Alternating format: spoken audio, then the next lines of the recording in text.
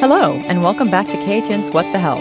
I'm your host, Sarah Jane Tribble, senior correspondent at Kaiser Health News. I'm joined by some of the best and smartest health reporters in Washington. We're here to bring you the latest in news about health policy from the White House, Capitol Hill, federal agencies, and the states. We're taping at our usual time this week on Thursday, September 13th at 10:30 a.m. And as always, news can happen fast, and things might have changed by the time you hear this. So, here we go.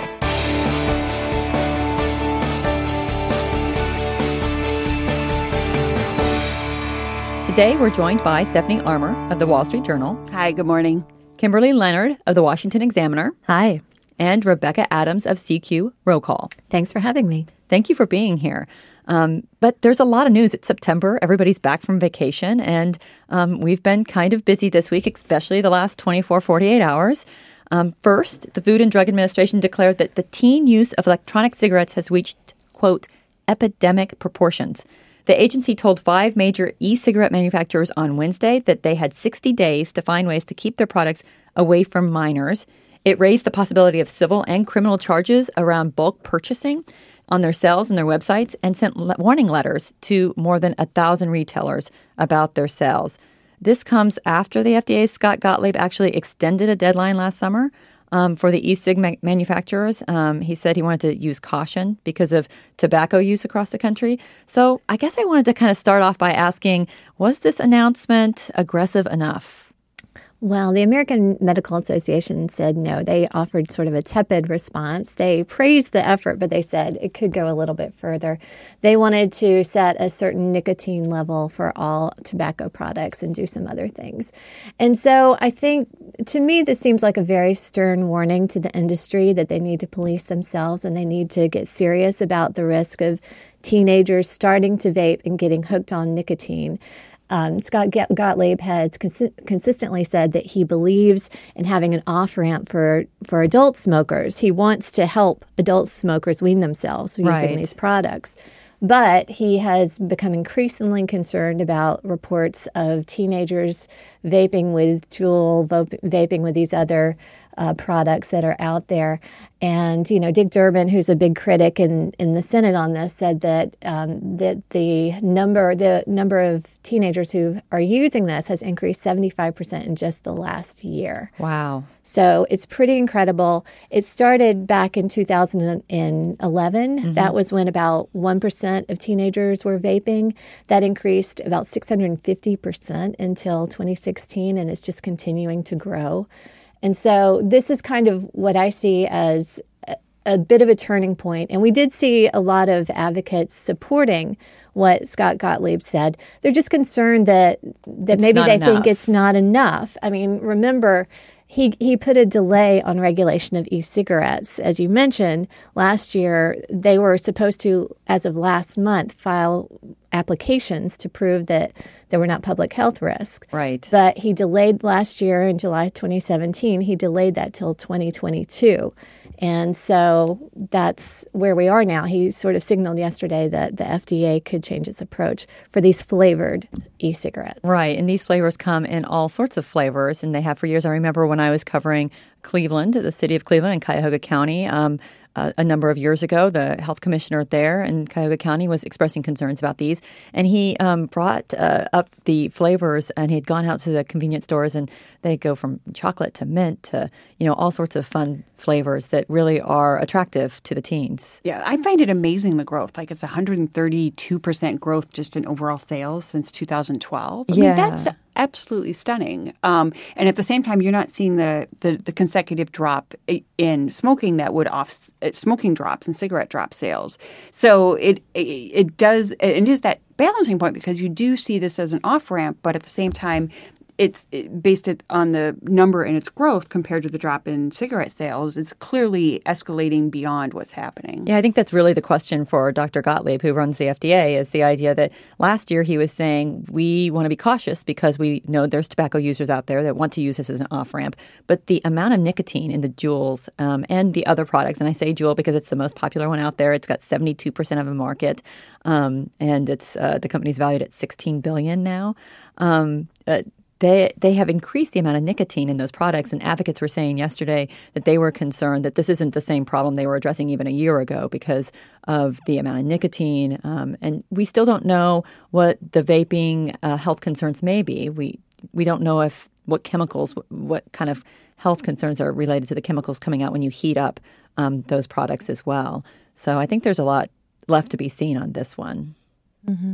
Mm-hmm. Absolutely. And flavors have been a big issue. I mean, it's interesting that the e-cigarette industry is largely unregulated.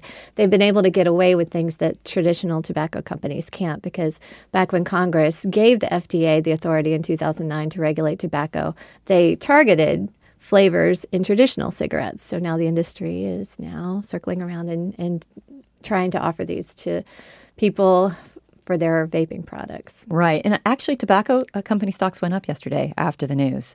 The big tobacco companies don't own most of the market. Juul does. So the stocks went up yesterday after the news. But a few of them are looking to tap into that market. Yes. And so what's interesting is that these large sellers of traditional cigarettes are very much in favor of the regulations and of them happening soon, because they really do have the ability to go ahead and file to have these approved with the FDA, because they have, the ability to fill out all of the to put forward all the funds that are required, to have everything approved. And so a lot of the kind of vaping industry ends up saying, well, we have smaller marketers and it's going to be harder for us to be approved by the FDA, and so we shouldn't have to go through this process. And so they're kind of pitted against each other in this fight over regulations. Yeah, well, it'll be interesting to watch. I know a convenience store just down the street from my house put up a sign a couple of weeks ago that said, "We now have Juul." So it's definitely a market in flux. And we'll see what the effects are and how much more the FDA may step forward and do, I guess. The big news in health policy circles, to kind of switch gears a little bit this week, was on Medicaid, something I think we've all written a bit about. Arkansas followed through on its plan yesterday to remove enrollees from their program if they didn't meet work requirements. The state cut 4,353 people from the health insurance program, saying they did not report the mandatory 80 hours of work per month. I think this is 80 hours of work or community service or going to school.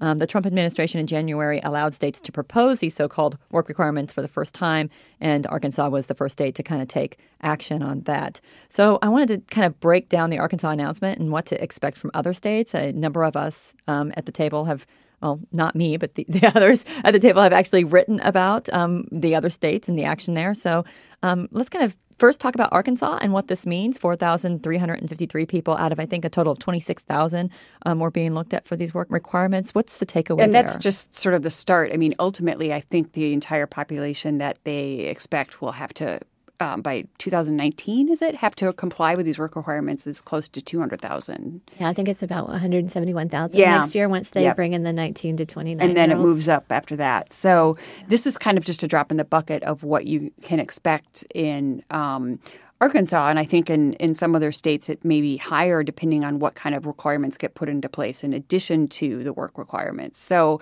there have been a lot of concerns about whether some of this was due to inability of people to understand, to get access, because they can only submit their information online. Right. And even then it's closed during a period of time. And this is a state with low internet access to begin with? To begin with, yes. Yeah, so I think what's really going to be interesting to watch on this, frankly, is the lawsuits. I mean, they just decided that the one judge that heard the Kentucky lawsuit will be the same one that hears the Arkansas one, which is something that the individuals bringing the lawsuit are happy about. Like they felt like the Justice Department was shopping around for a judge is what they felt. So I think watching those cases is going to be really important as we see these numbers come out.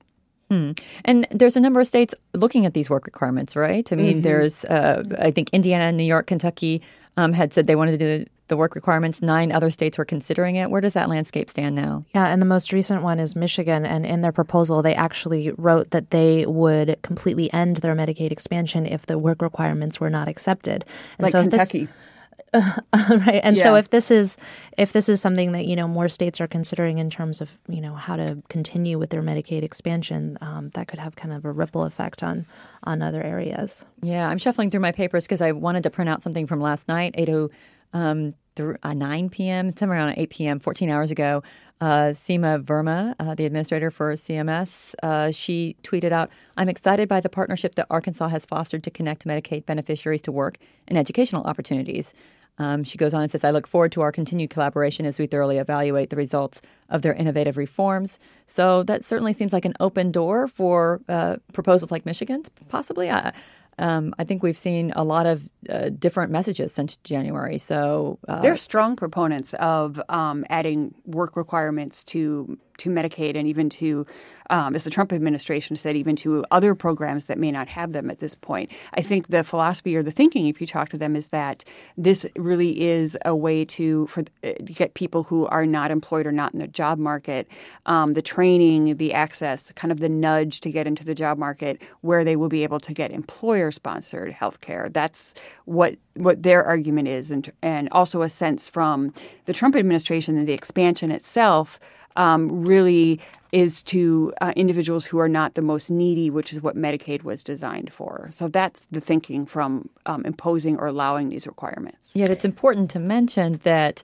in Medicaid, most people do have jobs from previous research, right? Yes, that's correct. In Arkansas, 2/3 of the people that they were targeting were exempt because they were already working. So it was pretty interesting. I mean, only 2% of the people that they were targeting in this group actually completed the working requirements in reporting. So it was pretty interesting.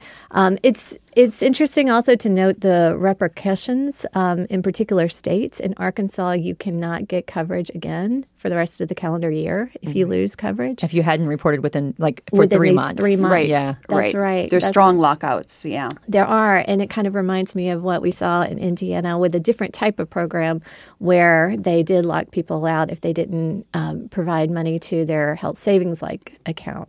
And these are all the brainchilds of Seema Verma, the CMS administrator. Who worked in Indiana. Who previously, before coming to the administration, was a consultant to a lot of these different states. And so it speaks to the power of the executive branch. I mean, remember, Congress did not mandate work requirements like they did. There was not a big proposal that went through Congress like there was with temporary assistance for needy families or the food stamps program. This is something that the administration decided they wanted to do, and they are pushing through waivers to law. Right, and Vice President Mike Pence was very much on board with this. Yes. In Indiana. So it does speak to the power of kind of the executive branch and how much that can be done. Yeah. The breakdown, when you look at Arkansas, and I don't think we have really great numbers today, but Arkansas did note that 1,000 people in the program had found employment. But that's 1,000 of the total of the pool of 26,000, right? So that's a very small number, 1,000 of the people they expected to go out and get jobs. About 1,000 to find them. And I feel like that should also be accounted for and understood better. There are about 16,000 people who are not currently meeting the reporting requirements. Now, only 4,300 of them got kicked off because this is kind of being phased in, and other people will be kicked off at the end of September and October. Right. This is part of it. This is the start of the process. Yeah. And they were the first state they were not the first state to get a waiver approved, but they were the first state to actually impose the requirements. So what happens in the coming months? Not just with Arkansas, but with other states? Well, other states will continue to roll out. I think, there's 2 other states? Indiana, New Hampshire, and New Hampshire in January. Yeah. Right. So we'll see those next. Okay. And Stephanie's right. The litigation will continue. Obviously, Kentucky, their program was stopped. Arkansas, they are pursuing litigation there and will continue. Right. That was filed in August. So okay. And then, of course, yesterday there was the census numbers that came out as well. That came out early in the day and seemed to have faded by the end of the day. But I think that there were some takeaways from that, including the stagnant numbers on uninsured. We saw that an estimated 8.8% of the population, or about 28.5 million people, did not have health insurance coverage at any point in 2017. That was slightly higher than the 28.1 million in 2016, but it didn't affect the uninsured rate, which was also very interesting. Why? I read some articles, and I think I know why, but what did you guys take away from that? Well, Medicare, there was an increase in Medicare, and there was also an increase in military. There was also the economy is very good, so a lot of people have work provided insurance. This was the first year since 2013 that we did not see an improvement and a decrease in the uninsured rate. which people who support the law will say, oh, look, we could have had a much better situation if the administration had not done certain things, which we could talk about, like the Association Health Plan rule that came out in February, or the short-term limited duration plan that came out last month, or if they had publicized the law or done anything to try to get people enrolled, or if Congress is getting rid of the mandate that people buy insurance. That takes effect in January. Right. So it doesn't reflect that number. Right. Yeah. So, but people on the other side, they say Obamacare is a disaster, and, but the uninsured rate really wasn't affected that much. Yeah. So. And in 3 states, the number of uninsured decreased, but in 14 states, it. Yeah, and the 14 states included Texas, Florida, Vermont, Minnesota, Oregon, a real variety. Yeah, in there's kind of no real economics common theme. So I think it remains to be seen what happens in the coming months when some of these other proposals do begin to take effect. Right. I think what you're actually seeing is some of that start of the divergence between states in terms of insurance coverage. I mean, you're seeing some states that had the Medicaid expansion did better than those that didn't. You're going to start to see an increasing divergence, I believe, in states in terms of the uninsurance rate based on kind of what they do.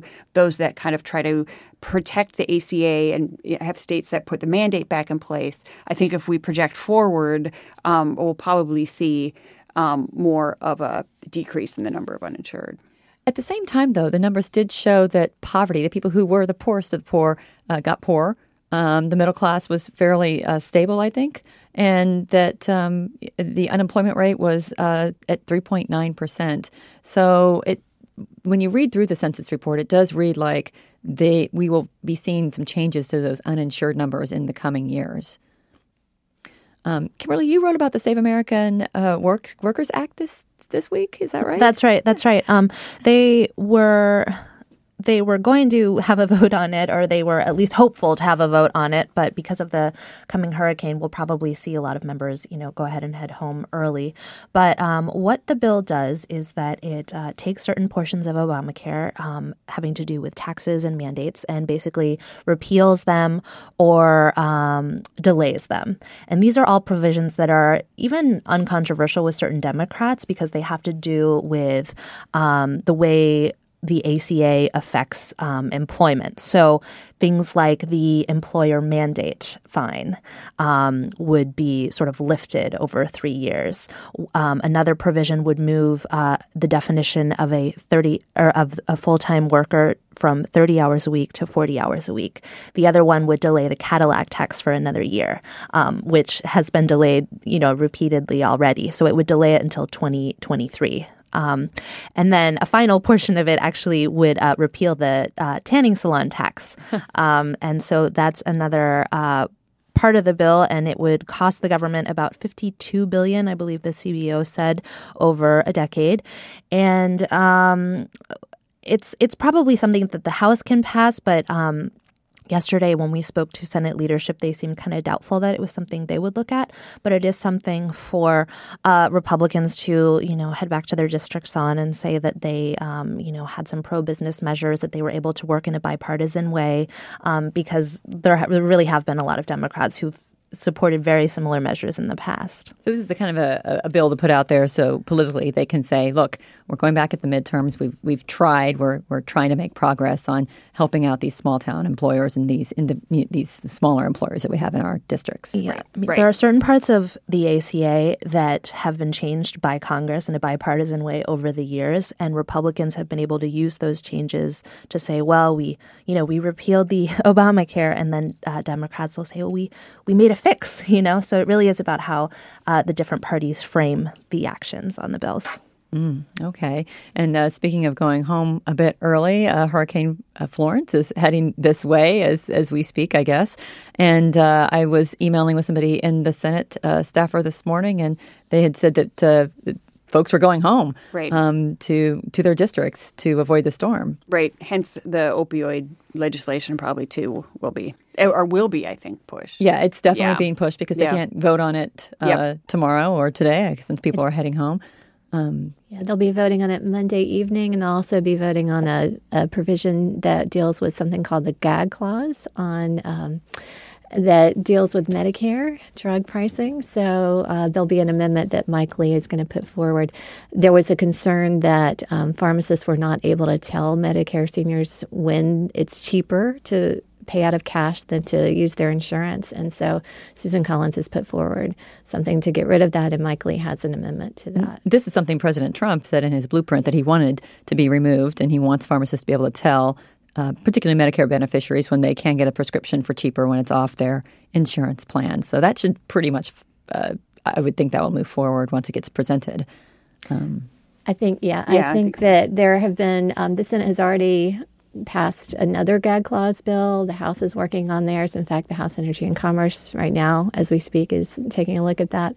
So I think there are different pieces of legislation that are moving forward on that topic right now. Yeah. And speaking of moving through the opioid bill, the House worked out all the kinks over that over the summer. It took them a few months. I think that was a compilation of dozens of bills put into that. It's like 70, isn't it? Yeah, the Senate version, I think, is 70 different bills. Right. And Senator Alexander did take to the floor last night at 6:20 p.m. That was what was scheduled, saying that he supported it, that it was landmark legislation around opioids. And the version is made up of dozens of proposals from dozens of senators, but it also includes a new provision that I don't think I saw over the summer, and maybe I missed it, but it's something that Scott Gottlieb and HHS have been talking about, and that is this provision to make the U.S. Postal Service, they've been talking about the import of fentanyl coming into the country and kind of these mail order services. And then in this proposal, Robert Pear reported in the New York Times that they're going to put a tag on the Postal Service and fine them possibly if they aren't reporting to U.S. Customs and Border Control that they've got some wrongdoers, what the status of those drugs is coming into the country. Yeah. So this is already something that's required of FedEx and others. It's in the House bill, so it should be something that would be easily, it'll become law. And what else is in that package? So there is a provision in there that is actually going to be of great interest to people. This relates to the treatment of Medicaid and people being able to get coverage in inpatient facilities. Right now, there's a limit. People can't get coverage at facilities that have more than 16 beds. And so there is a move in the House and in the Senate as well to expand that. It does cost money, which is one of the issues that they have to work out. This has been a tremendous problem for health advocates and folks dealing in the addiction community for years and years. Yeah. I've heard about this for at least a decade. And the reason it was put in place was to avoid the sort of institutionalization that had happened for so long. But the trade-off was supposed to be that there would be then more community health centers that people could go to treat addiction and mental health disorders. But those never really materialized. And so now here we are in the middle of this opioid crisis, and people cannot find a place for treatment. And so it's kind of one of those, I would say, developments that has happened on the Hill that I was a little bit surprised to see, because I thought it would be much more bipartisan, but it's something that has really become kind of a tense point between, lawmakers. Well, and interestingly, Medicaid will cover some treatment, but if you're in a state that doesn't have Medicaid expansion, you're less likely to have that option for treatment. And you don't hear that connection between Medicaid coverage and the opioid discussion from Congress. I've been a bit surprised by kind of that lack of connection when they talk about Medicaid and healthcare coverage. I do think what's really interesting about kind of this push is this is going to allow lawmakers before the midterm to say, look, we've done something on opioids. This is a huge concern for governors. Governors have really pushed this, and for the states. But at the same time, there's this issue of there's really not new funding here. This is kind of about steering agencies in various ways. So it gives them a chance to say that they've done something, but there's still a number of governors that are not really thrilled. Right. And this has been talked about on the podcast before, so I don't want to hash it out too much. But I mean, this idea that a lot of it is preventive and through the agencies, as you mentioned, and not necessarily treatment oriented, probably allowed them to avoid talking about Medicaid coverage in connection to it too. Yeah, I think it's going to be interesting. As Stephanie says, this is in some ways a messaging bill because people want to get out there and talk about opioids now that more people die from opioids than car crashes now. So I think that it's something that they are concerned about. But as you look at the different provisions, trying to spur research into non-addictive painkillers or trying to provide grants, they're not going to make a huge difference. The Medicaid provision could make a little bit of difference. It would allow coverage for up to 30 days. Then in the Senate, Rob Portman wants to go a little bit further. He wants to do it for 60 days. But what I'm told is that they're just going to pass the opioids bill very quickly because they don't want to deal with a big debate. And then they'll hash out those things in conference committee. And they'll get it done before the midterm so they can go back. Yes, and they'll really, try. Yeah, They'll try. That's their goal. It seems to be on track for September, but we'll see. We'll see what Florence reeks in the air. And, we're talking about vaping, we're talking about opioids, we're talking about hurricanes. It's all up in the air at this point. Well, I think it's time to move on to the extra credits. This is the segment where we each suggest a story we read the past week that we think others should read too. Don't worry if you miss it. We'll post the links to these stories on the podcast at khn.org. Who wants to go first?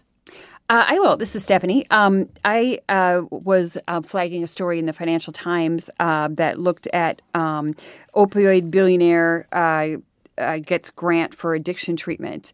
And this is Richard Sackler with Purdue. And this was a really good story because it looked at the fact that here's a company that obviously has benefited significantly financially and also been raked over the coals for the way that it marketed opioids. And now it is looking to benefit financially from a product that aims to provide treatment. Even more. I mean, this is a product that melts in your mouth faster. Right. So that has led some advocates to say, look, they shouldn't be able to financially benefit from this at all.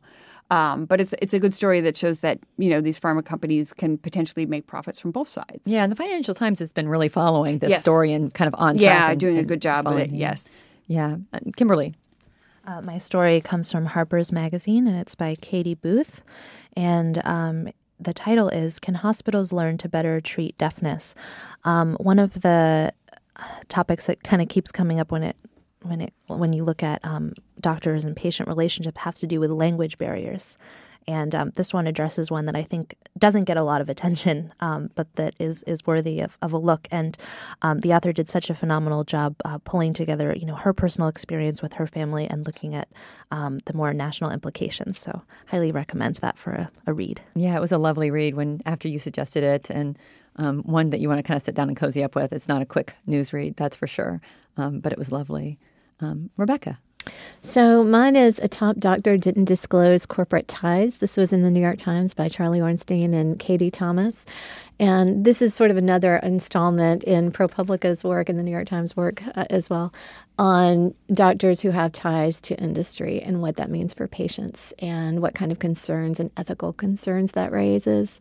So Charlie has, over the years, done a great job in looking at the open payments database that Medicare puts out and tracing those relationships and talking about it. So I highly recommend it. This is a cancer specialist, the chief medical officer at Memorial Sloan Kettering in New York. And he said he was inconsistent in reporting his ties to various drug makers. But read the story and take a look. Yeah, and if you're interested in how much your doctor takes from drug companies or academic center takes, you can go to ProPublica's website. They've got a great database. They've owned the market on that open payments database and made it really user-friendly to use. So if you have a doctor you're wondering about, definitely go there and look up their name. I've done it for stories and personally. Okay, mine this week is from Bloomberg. It's called The Secret Drug Pricing System Middlemen Use to Rake in Millions. It was by Robert Langreth, David Ingold, and Jackie Gu. A couple of those are heavy into data reporting as well. And this story really showed that. The data analysis on this was astonishing. They've got a methodology box at the bottom that you can read. They went through a couple of different databases, including Medicaid payments. And what they found was that the pharmacy middlemen mark up in Medicaid plans and how much states are actually paying for kind of their state-run health plans. They were really kind of able to drill down into those numbers. I highly recommend reading it. It also is the best explanation of PBM price spreading that I've seen in a while.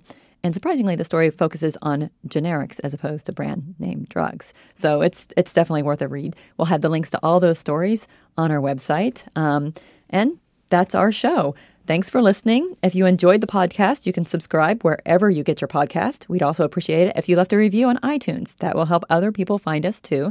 And as usual, you can email us with your questions or comments. We're at whatthehealth@kff.org, or you can tweet me. I'm at SJ Tribble. At Steph Armour 1. At Leonard KL. At Rebecca Adams, DC. We'll be back in your feed next week. In the meantime, be healthy.